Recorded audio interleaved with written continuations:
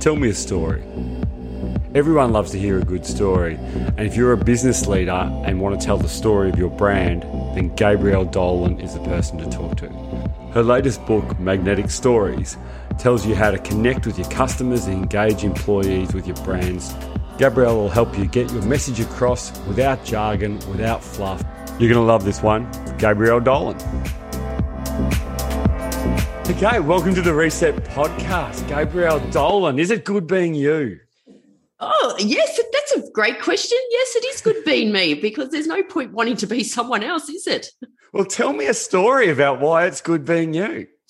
Oh, look, at the moment I think I've got a really good life. It's by design. It's by making some tough choices, but, you know, I'm up today. I've had a client meeting over the phone. I'm speaking to you. I've got a little live TV show after this. I'm going to get my hair cut after that. Then I'm flying to Sydney to run a workshop with the client at Q Station in Manly, and then catching up with some good mates, Janine Garner and Lane Beachley, and then going on holiday. So, you know, at the moment, life is bloody brilliant. Well, that does sound amazing, doesn't it? It sounds really good. And I really want to have a good chat about your new book. It's called Magnetic Stories.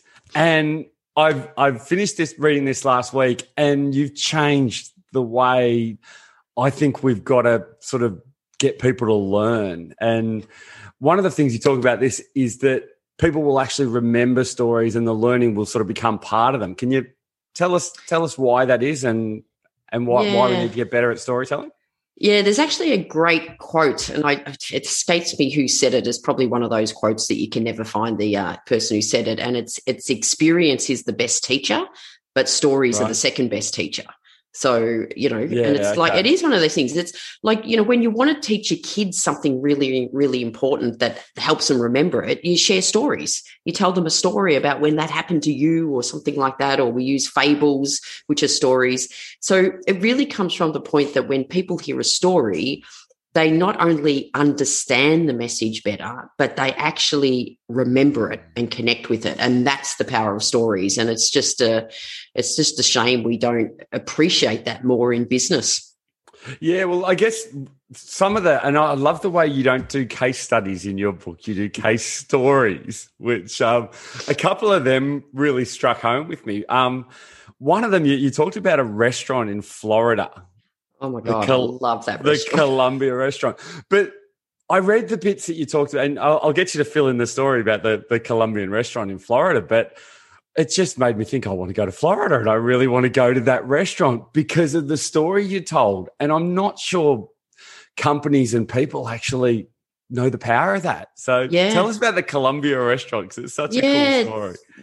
And, you know, I was in Florida about 4 years ago and kicking myself I hadn't heard of them before this. So I had a friend who lived in Florida, and she went to this restaurant, and she sent me a message going, Rel, you've got to look at these. They have stories on their menu. So I looked at their menu and their wine list and their website, and just really good stories. They're a fifth generational, they're the oldest restaurant in Florida, and their use of stories, from little snippets on their menu to their wine list, the story of how the company started on their Netflix, not on their Netflix, on their website, sounds like a Netflix. I sort of read that wanting to know more. And like, when have you ever done that? When have you ever read the About Us section of a company and go, I really want to know more?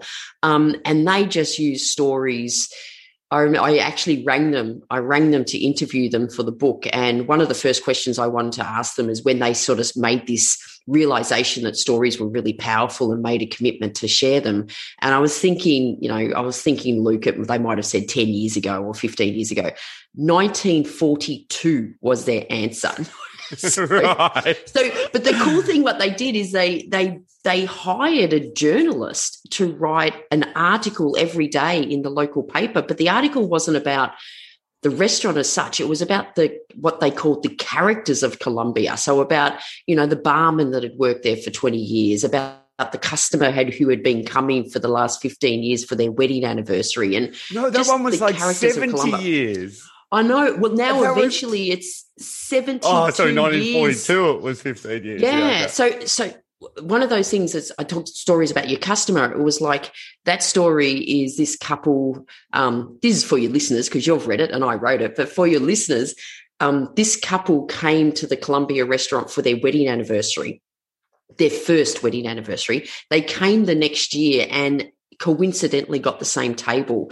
Columbia restaurant hold that same table for them, and they've been coming back for 72 years. And they shared that story on Valentine's Day as a sign of love. But the cool thing about that story is their customers are the hero, but at the same point you're going, hey, it must be a bloody cool restaurant for someone to spend their wedding anniversary there 72 years in a row. Yeah, it is. It's a crazy story, isn't it? But that sticks with me. Like I read these sort of books all the time, and you don't. I often feel when you finish a book, if you can take a sentence out of it, you've done really well. All right? Yeah, I think the amount of people that have read the book and go, oh my God, I'm going to go to the Columbia restaurant the next time in Florida. I hope I get some kickback. I might increase their clients. Yeah, it should. Well, we're a long way away, but hopefully they do. But even other ones like you're not the most girly girl in the world, are you? No, I'm not. Tomboy is what I'd be called. Yeah. Which that's awesome. Yet you now have a thing for shoes, which just when I read that, I'm thinking that doesn't sound like the Rel I know. That doesn't sound like her. But tell us your shoe. Have you got cool shoes on today? I have, because it's become my thing. So yeah, look, I just hated shoes. I remember hating shoes, and probably because I hated them and didn't buy very good ones. And I remember growing up as a kid, Mum taking me shoe shopping, and it used to be horrendous for me. And I assume for her, because we're buying school shoes, there's not a lot of variety of school shoes, but I just didn't like any of them. Anyway, the shoe story sort of falls into this whole concept of being aware of what your brand is and how it can evolve either strategically or organically. And so when I left NAB to teach people storytelling, the one thing I wanted the brand to be, I guess, around storytelling, not necessarily me, what the storytelling is still professional but different. So I sort of took on this thing that my brand would be professional but different to, be like storytelling. And that sort of coincided with the way I dress. So, I would not be wearing the corporate suits, but I'd still look professional. So I'd be wearing jeans and blazers and stuff like that. And I came across about 5 years ago this shoe company in Melbourne and flat shoes, because I hate wearing high heels, flat shoes, but really like almost making a statement shoes. They were silver or really funky colors. And I bought a pair and I got so much feedback from them that I bought another pair. And then over a very short period of time, people were almost disappointed when I wasn't wearing these shoes, and they've become part of my brand. And I was happy for them to become part of my brand because the shoes are professional but different. So I sort of shared that story to say you got to be aware of how your brand can evolve organically, because sometimes it can evolve organically in a direction you don't want it to go. Well, I guess one of the things about that shoe, so what's the name of the brand of the shoes? Let's give them a little plug. The name is Habit. So HABBOT. They're a Melbourne designer but beautifully Italian leather shoes. So they're so cool. Do they just love you now? I think they love me. They love me. But I'm not an influencer. I don't get, I don't get any freebies and stuff. But right. But yeah, I have made an effort to drop in and give them a copy of my book, because I'm wearing shoes in the picture of my book, in the picture of my back cover of my book. But what the one thing I loved about that is that the story of the shoes became part of you, but it was in line with your values still. You know what I mean? It wasn't like a stiletto sort of shoe that doesn't line up with you. It was a shoe that fits with you, but was also stylish and differently professional and all of that sort of stuff. And the counter story I share to reinforce that message of be aware of what your brand is, but also be aware of how it can evolve organically is, a few months before we went into lockdown, I got like fake nails, not SNS nail polish. And it's not really me, but I just had it and I kept it for a couple of months because it makes you sound like you're typing really fast, but it wasn't really me. And then when we went into lockdown, I just made this little, I love a challenge. How ridiculous the challenge is, it doesn't matter. And I thought, I wonder how long I could keep them as they grow out, because you normally get them taken off after 3 weeks. And I start putting photos on Instagram once a week with a little update to say there's 7 left, there's 5 left. And within about 3 weeks, I noticed people were tagging me on posts to do with fake nails. And I'm thinking, I'm a tomboy. I don't give a shit about fake nails. And my brand is about being real and authentic. And I don't want anything fake to do with that. So I know it. And at the time I thought, am I being a little bit oversensitive about positioning? I mean, we talk about obsess about positioning, but I just thought I'm going to not only stop posting about it, I actually removed the post from my Instagram account. And I remember when I gave a copy of my book to one of my most senior clients, he read the book, and when he read that story, he said, I must admit, when I was seeing your Instagram posts on your fake nails, the first thing I thought of was, that's against brand. So right. I thought I was being a little bit sensitive, but I've had clients go, yeah, I was thinking the same thing. So, I mean, the whole concept of the book is you got to be aware of what your brand is, what you want it to be, and then make sure that you're sharing stories in line with that, but also make sure your actions are reflecting your brand. Yeah, it's just exactly that. Those stories have got to tell what your values are. One of the other stories I really liked was just telling things about what's important, and they went back and told stories from one girl was 6 years old or something, and she was telling stories about being tenacious or being resilient. And the way she dealt that with the company was, this is what happened to me when I was 6 years old, and it's still true today. Yeah. And yeah. Is it how do we go about sort of almost mining for those stories? Because we've all got them in there, but they don't often spring to mind. So how do we go about finding some stories that will actually help illuminate that? Yeah, look, I think the first step is understanding the power of these stories. So that's the first step. But the vast majority of the work I do is I go into organisations and teach the leaders how to share stories more effectively, and it's normally around the customer value. So the example you're giving was, you've got a company value, but if the leaders aren't talking about what it means to them personally, then they just remain, words on a wall.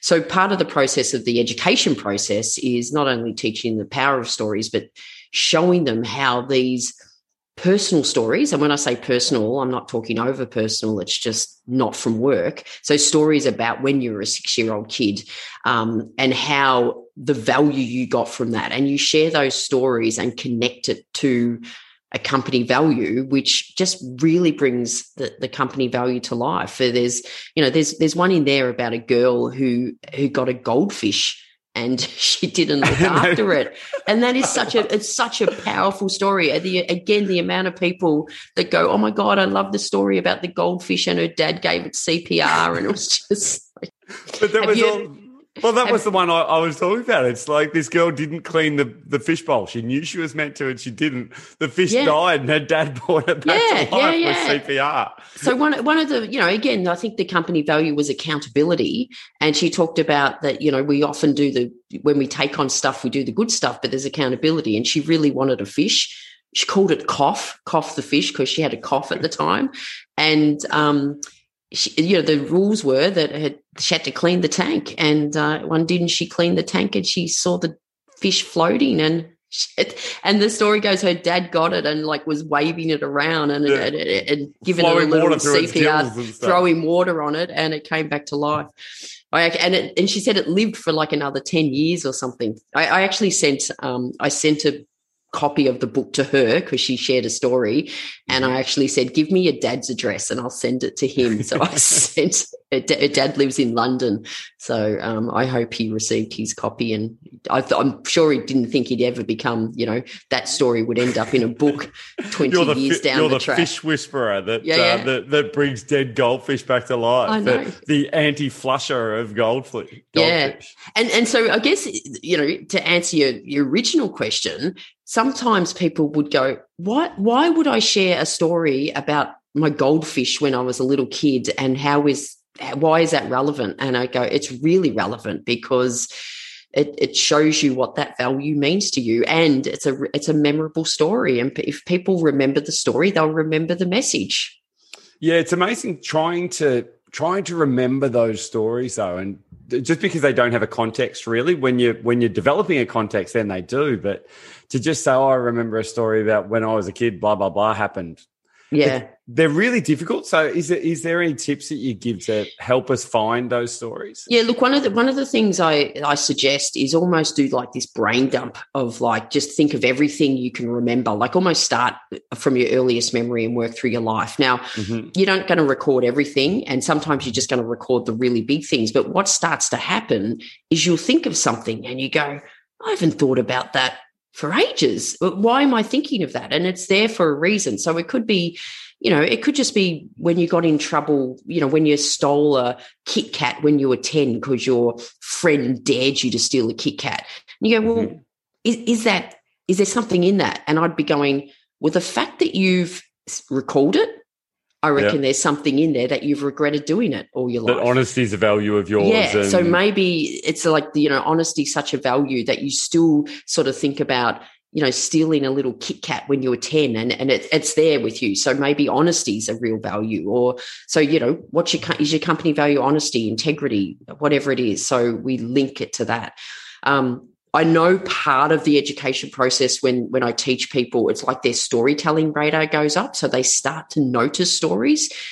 Things will happen to them and it's almost like, well, how could I use that story?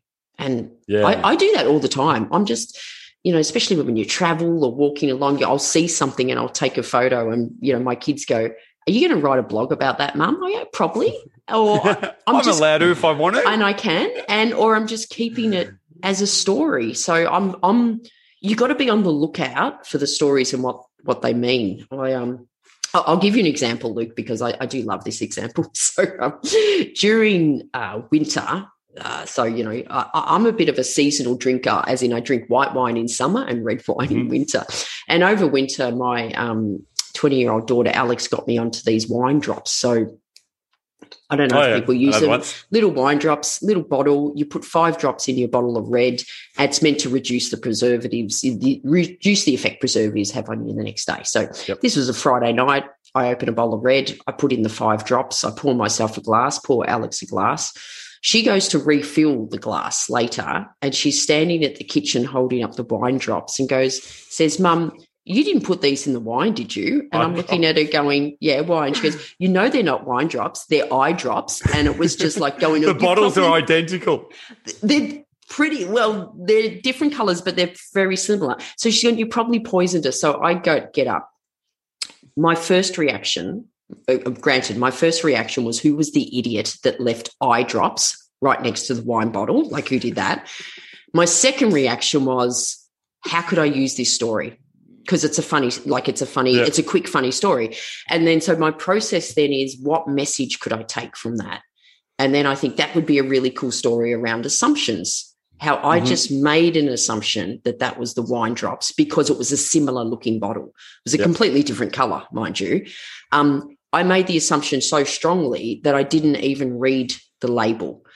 Mind you, if I had read the label, the eye drop said blink, relief in every blink. And I reckon on a Friday night, I would have just read that as drink, relief in every drink. The weird thing is I'm actually an optometrist in a former life. And I've actually had patients come in who have done the opposite. They've put the wine drops in their eyes and it burns the crap out of them. Yeah. Well, I did. The cornea goes off. So I did think at least you mixed it up the right way. Yeah. It was the safest stuff up. That's for sure. Yeah. It is. So you get very technical in your storytelling, and there's 3 parts to the storytelling that's really, really technical. And I want you to tell me what your 3 parts of a good story are. I'm trying to think of which 3 technical parts you're referring to. Sorry, I'm being too cryptic. Being very cryptic. You warmed it up to say that every story needs a beginning, a middle, and an end.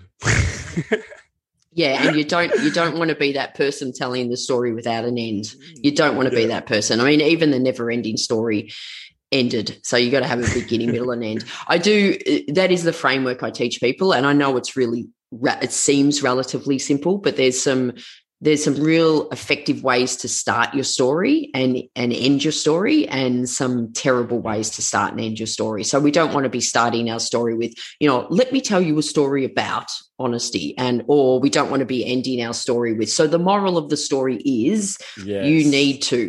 You don't want to be telling people what to think with your story. You want to allow them to connect with it on a personal level. So there's a real skill, especially to the ending, like how you start your story, what you put in the middle, what you leave out, and how you end it so it gets your message across, but without being directive at the end.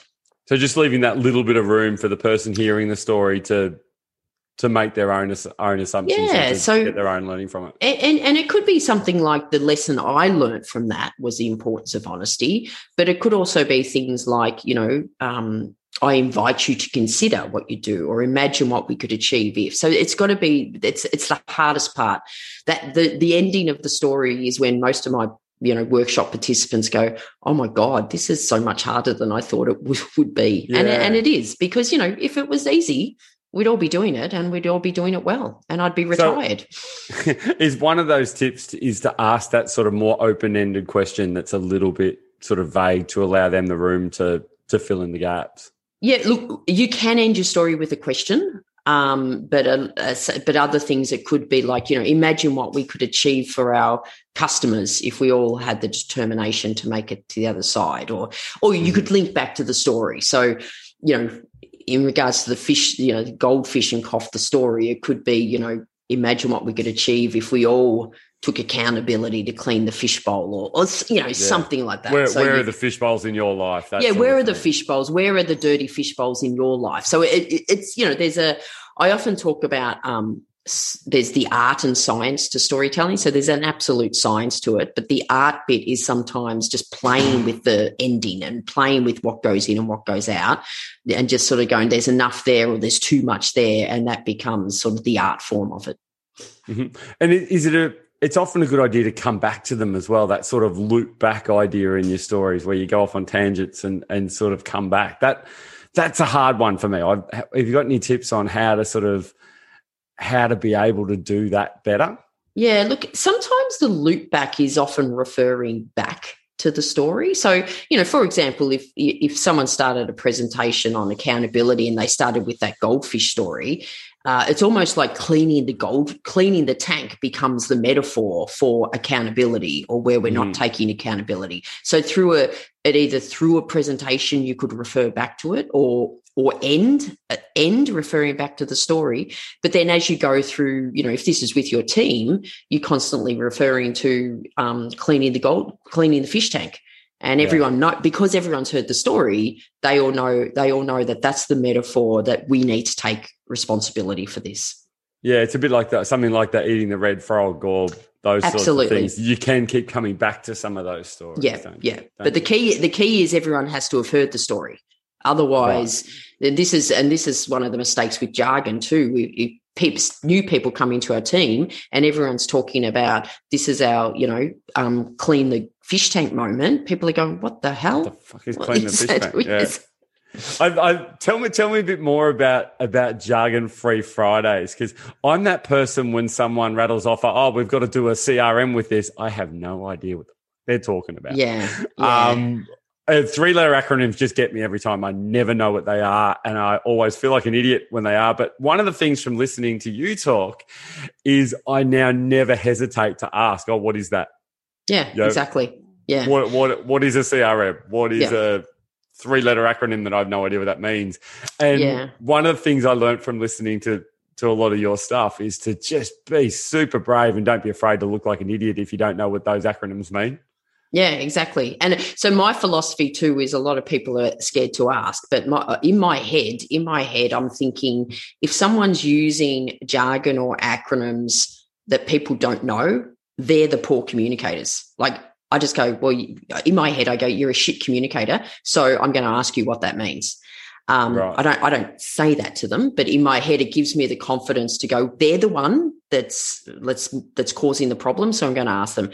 And the point is, it's acronym. We just have this ridiculous addiction to acronyms. Like, as soon as something is 3 words, we feel the need to reduce it to an acronym. And what it does is exactly what you said, Luke. It was like, you don't understand it and you have to ask, or you understand it, but you've got to think about it. So you've got to do the interpretation. It is literally like when someone's speaking another language that the listener or the reader has to interpret. And then as the person communicating, you are putting a lot of hope that they are interpreting the acronym to what you want. Because for every acronym, there are so many different variations, like a simple SME. Like SME, half of you will think subject matter expert, half will think small to medium enterprise. And I had no idea what either of them were. There you go. There you go. You could be having a whole conversation with someone and you're not knowing what they're talking about, or you're assuming they're talking about subject matter expert and they're talking small to medium enterprise. And it just leads to miscommunication. But we think it's effective. It's such an inefficient way to communicate using acronyms.